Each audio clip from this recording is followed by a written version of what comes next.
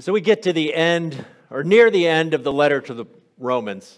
This letter from Paul that we've been looking at for the past 4 months or so, or even if you're reading it, and we get to this last part, and we're probably kind of tired by the time we get to that point. If you sit down and read the letter to the Romans, you get through 13 chapters, and there's lots of dense theology, and then all of a sudden Paul's talking about what to eat and what not to eat. And you feel like, really?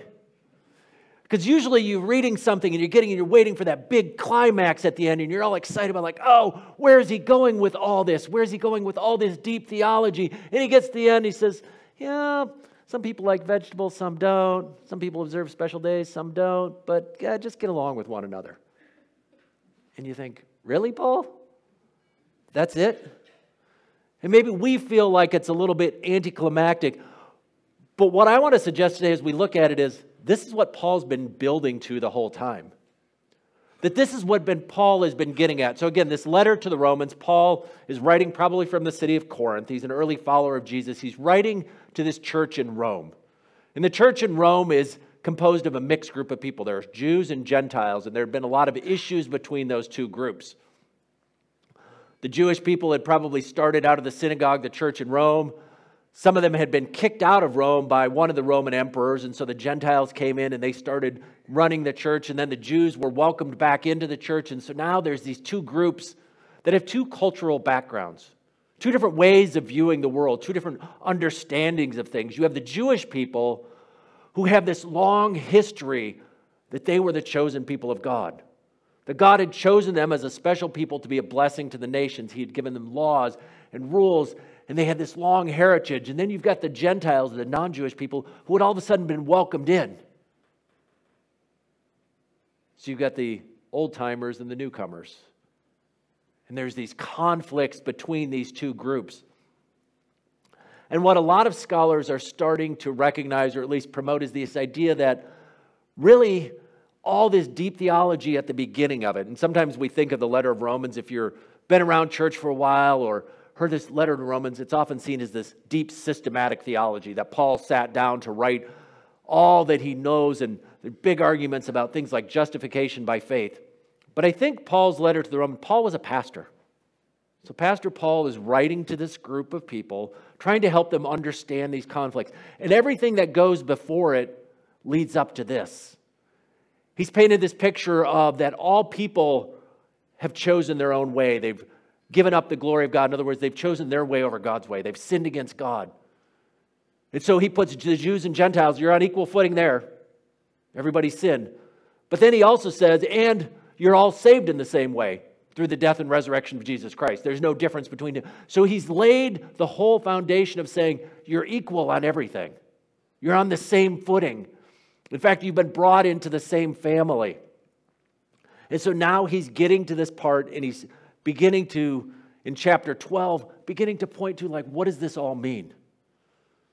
And so if we were to flip back a couple pages, we would see that what God is talking about is a transformed mind. So Paul talks about the need for our transformed mind and our love for others. And he kind of paints it in general pictures. Well, we're supposed to love one another and put one another. But Pastor Paul knows something. He knows that sometimes just making general statements aren't enough. That it's not just enough to say, go love one another. He's starting to say, well, what does that look like in practice? What are the specifics of this? How do we live in a group where all are in need of God's grace and all are equal recipients of that grace?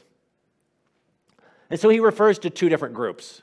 The strong and the weak is kind of how many translations do it, or we could say maybe the powerful and those without power. There's these two groups. And the best understanding probably of those is the one group is the weak. And again, that weak, who likes to be called weak? Nobody likes to be called weak. It seems like a derogatory term, but he's simply talking most likely about a group of mostly Jewish followers, probably not entirely, but who understand that part of their faithfulness to God, part of their way of following the life of Jesus, is to continue to follow the laws of Moses. To go back to the Old Testament, all these laws that were given to the people of God, particularly the boundary marker laws. And so the people of Israel were given laws to kind of set them apart from the other nations. The things they ate, the holidays they observed, the rite of circumcision, all these things, they set them apart. It wasn't necessarily that eating pork was sinful, but it was a way to set them apart. And so they had grown up, they had lived their lives set apart from the nations by following and adhering to all these different rules and laws. And then they heard about Messiah Jesus, and they began to follow him, but they still have this long tradition. They said, God encouraged us to live this way, and they think, part of my faithfulness in following Jesus is to continue to live out those laws. Now, this group of people is different from some other ones in the New Testament, so we get them confused. They're not thinking that they're saved by following these laws. That's not the issue. They don't think that they need to do these plus believe in Jesus in order to be saved. But what they understand is that part of my faithfulness, part of my lived expression of following Jesus is to continue to live out these laws. They know that they are saved by grace and by faith alone, that it's through their trust, their allegiance to Messiah Jesus, that saves them. But then they say, well, what does it look like to live as a follower of Jesus in Rome? And they say, well, part of it is to continue to follow these laws of Moses. So that's this group, the weak. Probably mostly Jewish, but maybe some Gentiles mixed in there. The other group is what Paul calls the strong. And the strong have a different view. They weren't probably raised on all the traditions of Moses. They didn't know all these boundary markers and these laws. And they come in and they hear this message that Paul is proclaiming here and that they had heard proclaimed previously, that salvation to be saved is by grace through faith alone, that it's through this absolute allegiance to Jesus. And so they've given that. And part of their understanding is that when I give my life to Jesus, there are a lot of things that aren't significant to the way I live, that I can choose and I can decide what to live. The things I eat, they're not important to following Jesus. That's not how I set myself apart as a follower of Jesus. And so we have these two groups that are kind of in opposition. And what happens when you have two groups of people who have different ideas about the way to live? You get a little bit of tension between the two. So you've got the weak over here, right? So they're thinking, my faithful expression of following Jesus is to continue these laws and continuing the way I eat and observing special holy days. And they're looking over at the strong. And the strong are, they got their bacon breakfast going on. And they're like, oh, I can't believe you're doing that. This is horrible. This is not the way a good follower of Jesus lives. And then you got the strong over here. Really, you're still hung up on that old-fashioned way of living? No, that's not. You don't need to. Why are you so hung up on what you eat? It's all about faith and freedom. It's a good thing we don't have those things in church anymore, right? These conflicts between two different groups who look down on one another. See, that's what Paul's getting at, that it's all about this, about the weak judging the strong and the strong despising the weak. And it's important to understand, these aren't just matters of personal taste. But the Jewish people, the weak, they're believing themselves to be faithful to Scripture. They're about this absolute fidelity to Scripture. And the Gentiles, they're talking about freedom in Christ. So this isn't just a matter of, well, I like blue and you like red, or what kind of song. This is something deeper than that. And so what Paul is getting at is a lived theology. He's getting at, how do we live this out? How do we live this out in community when we have groups who understand things differently? He takes all that's said before and then starts to apply it to them. And so he starts off in Romans chapter 14, verse 1. Except the one whose faith is weak, or the one whose faith is without power, without quarreling over disputable matters. So accept them. Better than that, I like the word welcome them. Acceptance, especially in America in 2023, we kind of have these ideas of tolerance. Accepting, we can sometimes think of, well, just put up with them. This is more than just tolerate the other group. This is welcome them. I mean, even the language we use, if I were to tell you to welcome someone, that's different than tolerate them, right? Tolerate them, you just like, welcome them is to invite them in. So this is what he's doing. And then he said, without quarreling over disputable matters. And now this is important because this is key. It's about things that are disputable, about things that are the tension. And we'll come back to this later. It's not about the solid foundations of faith. It's about things that people disagree on. In this case, eating. One does and one doesn't. And he goes on. He says, the one who eats everything In other words, who's free to eat, not the one who eats everything. We know, but the one who doesn't pay attention to which things are, set aside, must not treat with contempt the one who does not. So the strong aren't to look over and say, oh, come on. Why are you so hung up on all these old-fashioned ways? And the one who does not eat everything, that's the weak, must not judge the one who does. No contempt, no judgment. So he's not taking sides. Paul isn't saying, well, one side's hung up and one side's not. And he doesn't give them instructions to try and convince the other one. He didn't say, well, you are strong in your faith. You need to help those people who are weak and build them up. No, he says what? Welcome them. Why? Because God's accepted them. Because they're all servants of the Lord. In other words, if you're looking out and you're saying, well, come on. He's saying, Jesus Christ died for each and every one of you. God welcomed each and every one of you. So do the same thing, people. And then he goes on in this same sort of language. Who are you to judge someone else's servant? To their own master, servants stand or fall. And they will stand, for the Lord is able to make them stand, or the Lord makes them stand. So God is the one who rules over all. And then he goes on something similar about sacred days. So he set up this picture of people eating and not eating, this tension between them. And then he goes on talking about sacred days. He says, one person considers one day more sacred than another. Another considers every day alike. Each of them should be fully convinced in their own mind. Make up your mind that this is something you're set on and it's about being in their own mind. But then he says, whoever regards one day as special does so to the Lord. And whoever eats meat does so to the Lord. For they give thanks to God, and whoever abstains does so to the Lord and give thanks to God. And you hear that language of to the Lord. In other words, it's not a matter of simply that the fact that they practice these differences, but why are they doing it?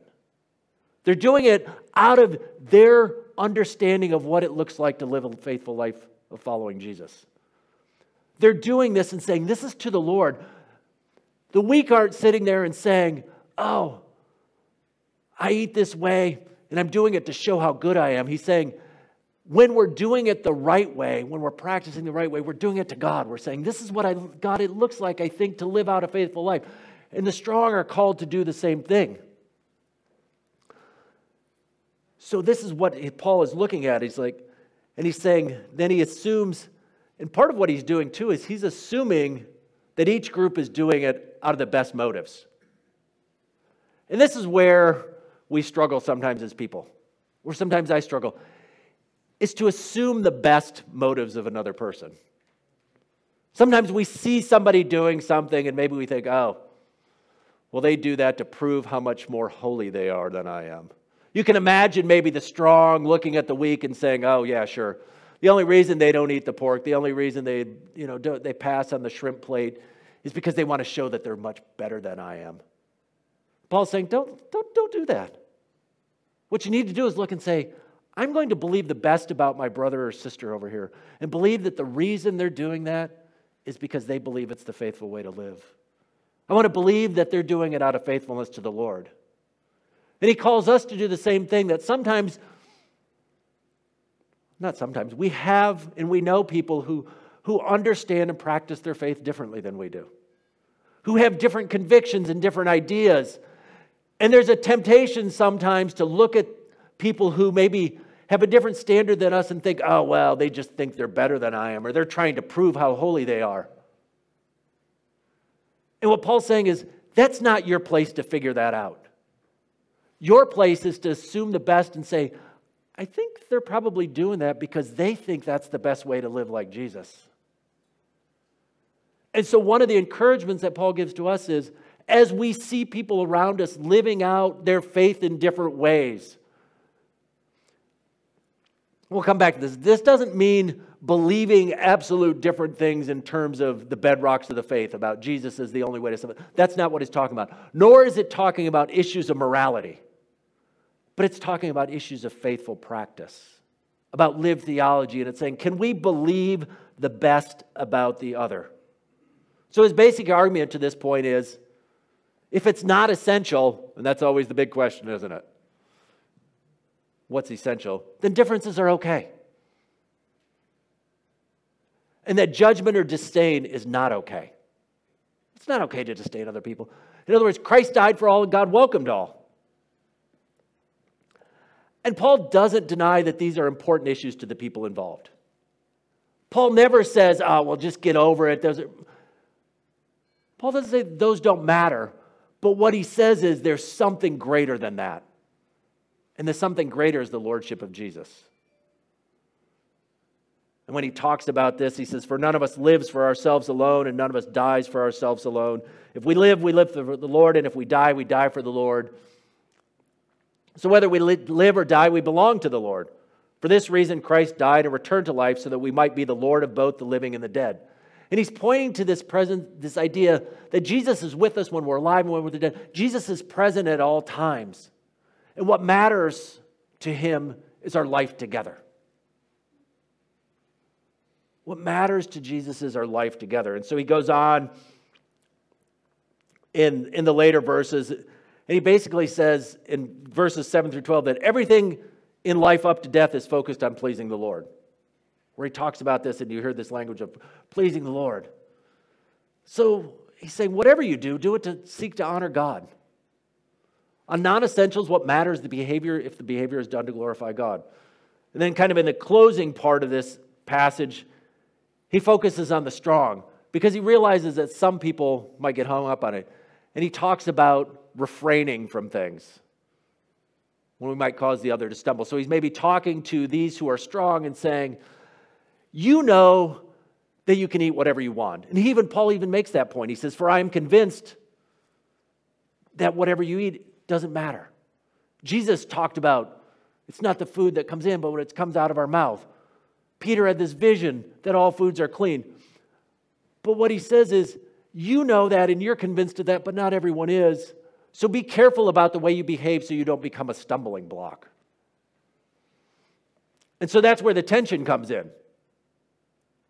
The tension is, particularly for the strong, is they know and they're convinced, just as Paul is, that no food is unclean. That what we eat is not a significant part of our following Jesus. But at the other hand, we're also called not to be a stumbling block. And so the challenge, the wisdom in the Christian life is to know, how do I balance those two? How do I balance those two where I know something is not prohibited, but how can I make sure my exercise of my freedom doesn't affect the faith of someone else?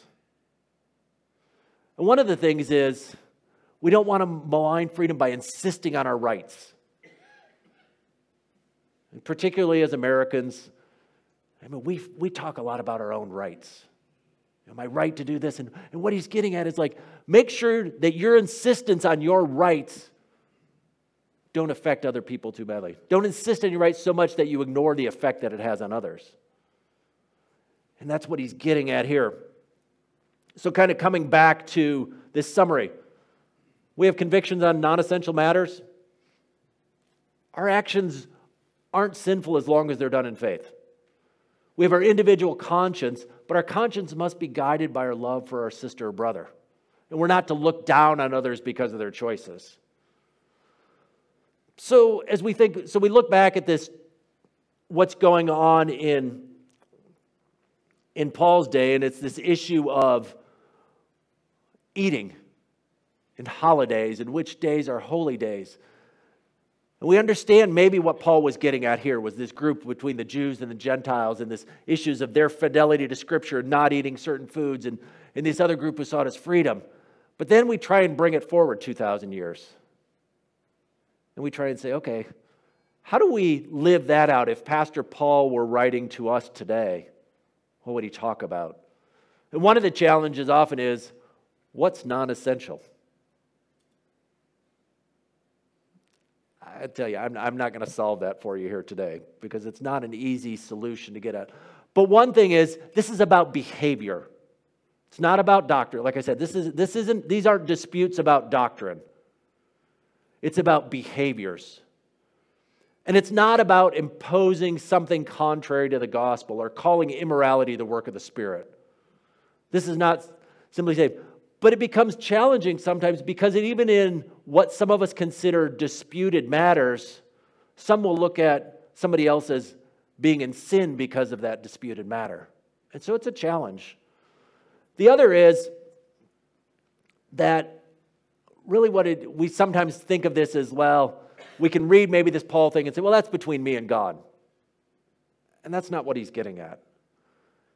Paul is saying what you're doing is inconsequential, but what's significant is the community. He's saying these acts of the way we live, whether we live as the weak or as the strong, that's not so significant. What matters is how we live together. It's about respecting those differences. And so it's looking at the diversity that we have. And that's one of the big challenges, is we tend to divide over these kind of things. We tend, as people, human beings, we tend to like to find groups of people who believe and behave and act the same way we do, who have the same understanding of things, who see things in the same way. And oftentimes we move around and we say, well, I got to find this group of people because you're not doing things the way that I like to do them.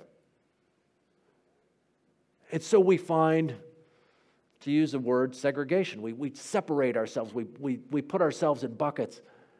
And we separate. And what Paul is getting at is that's not what God's design is.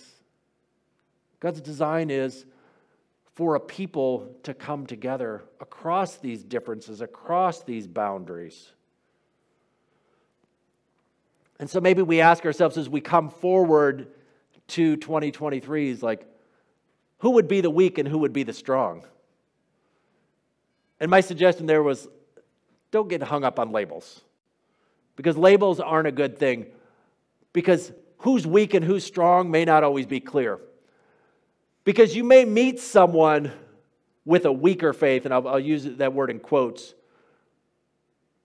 But people with a weaker faith can have really strong opinions. There may be somebody who's talking, so if we imagine someone who is convinced, for example, I used a couple weeks ago, card playing, that playing cards is something that good followers of Jesus don't do.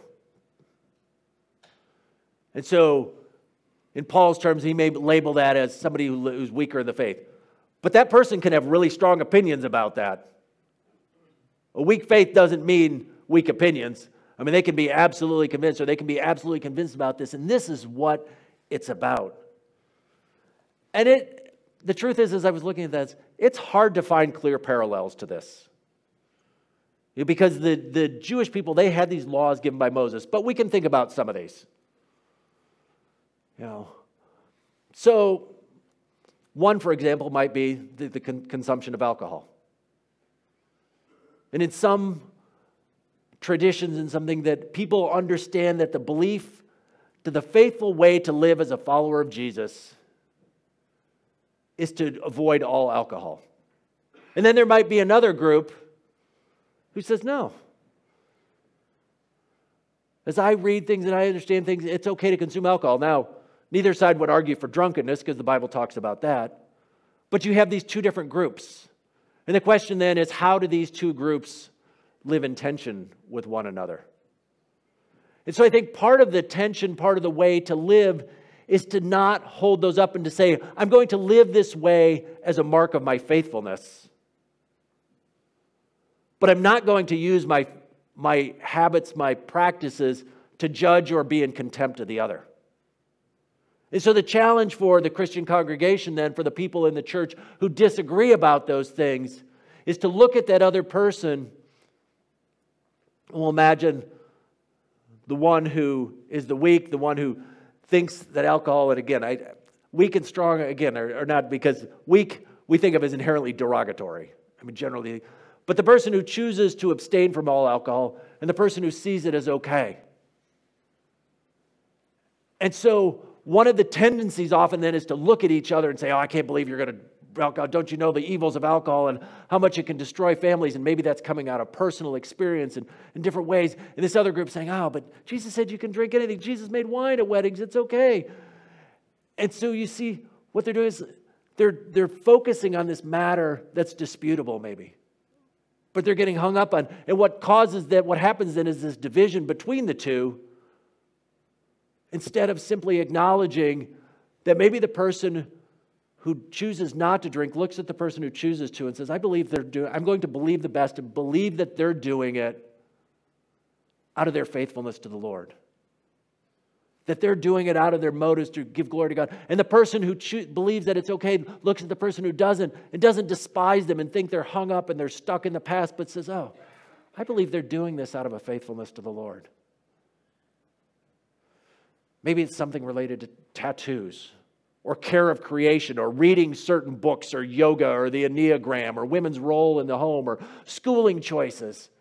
It's amazing all the tensions that we get. I remember one of the very first sermons that I ever preached. I was fairly new as a pastor, and I went back to my home church, and I was invited to preach, and they were in the midst of a sermon series on the book of 1 Corinthians.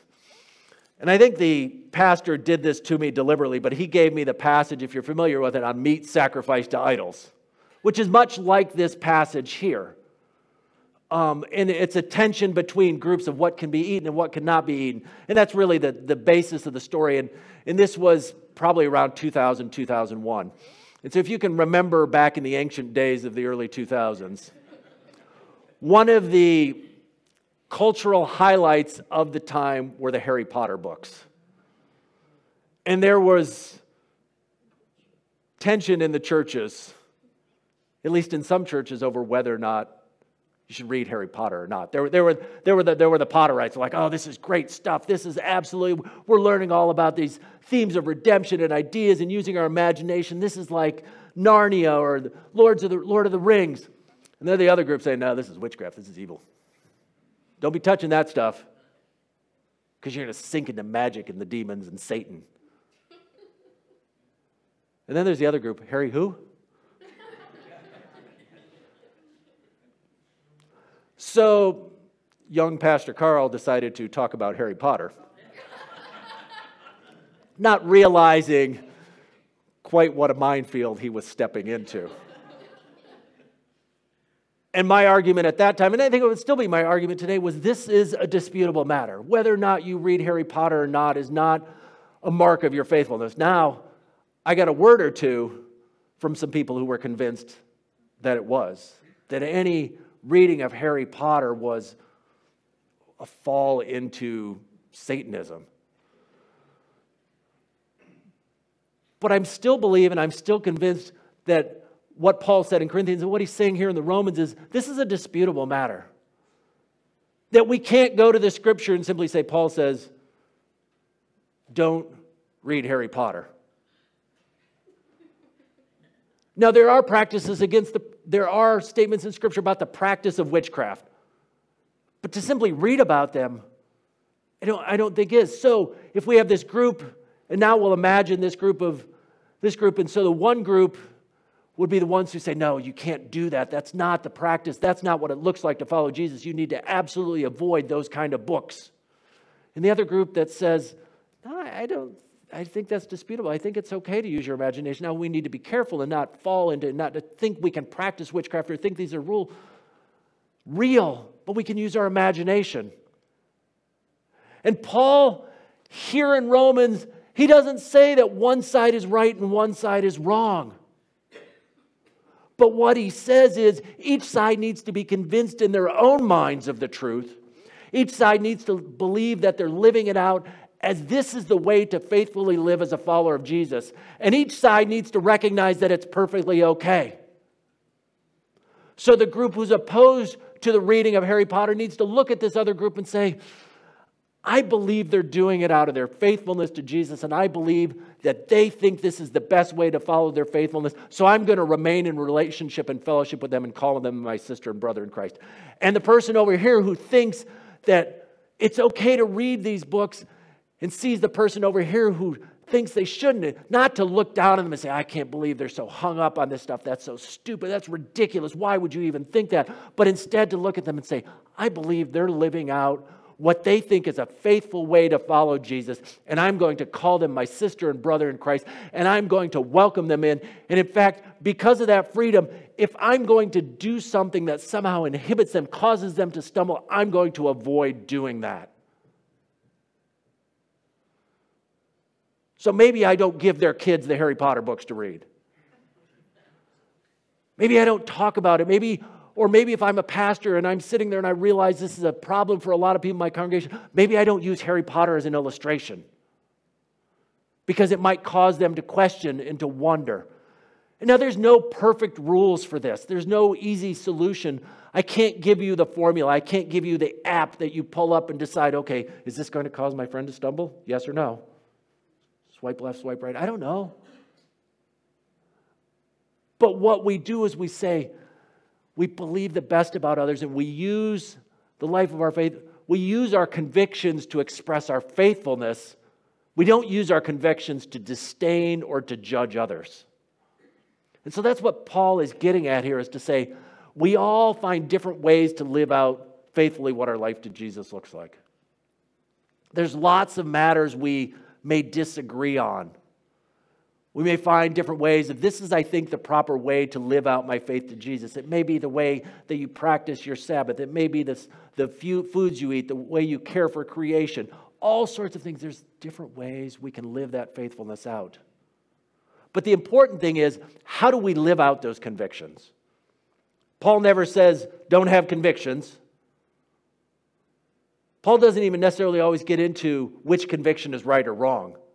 But what he asks is, when we live out our convictions, do we live them out as an expression of our faithfulness, or do we allow that expression of our convictions to begin to show contempt or disdain for the others? And that's why I like that focus on welcome. That we're connected, we need each other. That the other person takes precedence over my preferences. And we all like what we like. But what Paul says is, what takes precedence? The precedence isn't my preferences. The precedence, what takes priority is the other person. And so he's picturing it out. He's saying it's okay there are disagreements. And this is where it gets hard. It's okay if we disagree on things. It's okay if we disagree on things. But what's not okay is judging somebody else. What's not okay is using my freedom to make a stumbling block to someone else. And so a few years ago, in our congregation, we wrote something called a Covenant for Christian Community. And it was a way to talk about the way we live. We talked about like holy manners. It's a way to live as a congregation, to think about the conversations. I'm going to read just a little bit of it for you. If you're ever wondering what it is, there's a large version of it posted in the conference room, the small kind of room off to the left as you exit the sanctuary there. And every month before our council meetings, we read this together as a reminder of kind of the manners that we go by in our church. And so this is the preamble, if you will. It says, as a body of believers brought together by the death and resurrection of Jesus Christ. You hear that language that Paul used. I mean, this is what created the people that brought Jews and Gentiles together. It wasn't their preference for foods. It wasn't their preference for calendars. What brought them together was the death and resurrection of Jesus Christ. This is, we are called to live as a compelling community of Christian servants. In other words, the way we live makes a difference. The way we live is supposed to reflect God's love for us. And then he says, by God's grace and truth, empowered by the Holy Spirit, we commit to a life of remarkable love. And that's what Paul talked about in Romans 12 and 13. We're talking about love and action. And so then what we did when we were putting this together, say, what does that love look like for us as a community? How do we live out that life of love? And I'm just going to read the first two. And the first one is recognizing every person's value as a member of the body of Christ. You hear that? This is the echoes of what Paul is getting at here, is we recognize that every person has value. That each and every person, and then this one, which is the more significant, acknowledging that everyone is at a different place in their walk with Jesus. Acknowledging that every person is at a different place in their walk with Jesus. In other words, some of us believe one thing, some of us believe a different way, about the way it looks like to faithfully follow Jesus. And we acknowledge that. We don't look at the other person and say, well, you need to grow in your faith a little bit. That's not what Paul is calling to. Paul is not at this point saying, we're all encouraging one another to grow in our faith, but it's a careful way to do that. It's not simply looking at somebody's like, oh, you need to grow up, pal. That's not a very faithful way to, but instead acknowledging that every person is at a different place with them, and that it's not even our responsibility to judge where they're at or where they're not at. but our responsibility is to love. But in church, we often create implicit rules about who's in and who's out. I mean, we probably within our own congregation have those rules. And one of the things, when we think about implicit rules, the implicit rules is you usually don't know what they are until when? Until somebody breaks them, right? That we maybe have rules. We may have here at Fruitland Covenant Church ideas of what faithful following of Jesus looks like. And we've created some rules and some ideas about it. And we're not even aware of those until somebody maybe crosses over those. We think, well, that's the faithful way to follow Jesus is this expression of your faith. Maybe it's simply as something as simple as the way someone dresses. Particular clothes, and we may look and say, oh, I can't believe a Christian would wear those kind of clothes. And we may not realize we have those rules because we all dress in a fairly similar manner. But what if someone were to come in wearing something very different? Or with tattoos, or behaving in a different way, or the kind of the language they use. All sorts of things, and so we do. But what we recognize here, what Paul is getting at, is it's not for us to decide who's in and who's out. Jesus decides that. Jesus decides who's in and out. And who's in and who's out is based on faith in Jesus. It's not based on all these other things. It wasn't based on the things they ate. It wasn't based on their calendar systems. It wasn't based on the books you read or whether you practice yoga or not. It's not based on your view of creation care or your view on the particular kind of music or what sort of lyrics you should use in a song. It's not based on any of those things. What it's based on is our faith in Jesus. And what it's called to do is say, and what I want you to hear clearly is, I want you to live out your convictions. If you have a way that you believe it looks like to faithfully follow Jesus today, and you're convinced of that in your own mind, and you believe that's what it is, live those out. But at the same time, acknowledge that not everyone may have those same convictions. And so when the person on the pew across from you or behind you or in front of you has a different idea about the way to live out those convictions, are you to judge them? Are you to despise them? What's our job? Welcome them. Say, we are sisters and brothers in Christ, and I welcome you. That's the call, to welcome and to love. And so while it may seem like ancient history, it's something true for us today. To think about the ways that we live when we practice our faith. So may your faithfulness, your convictions be expressed in faithfulness, not in contempt or judging. Let us be a place that welcomes and loves, acknowledging that we're all at a different place. Let us be a place that welcomes. Amen.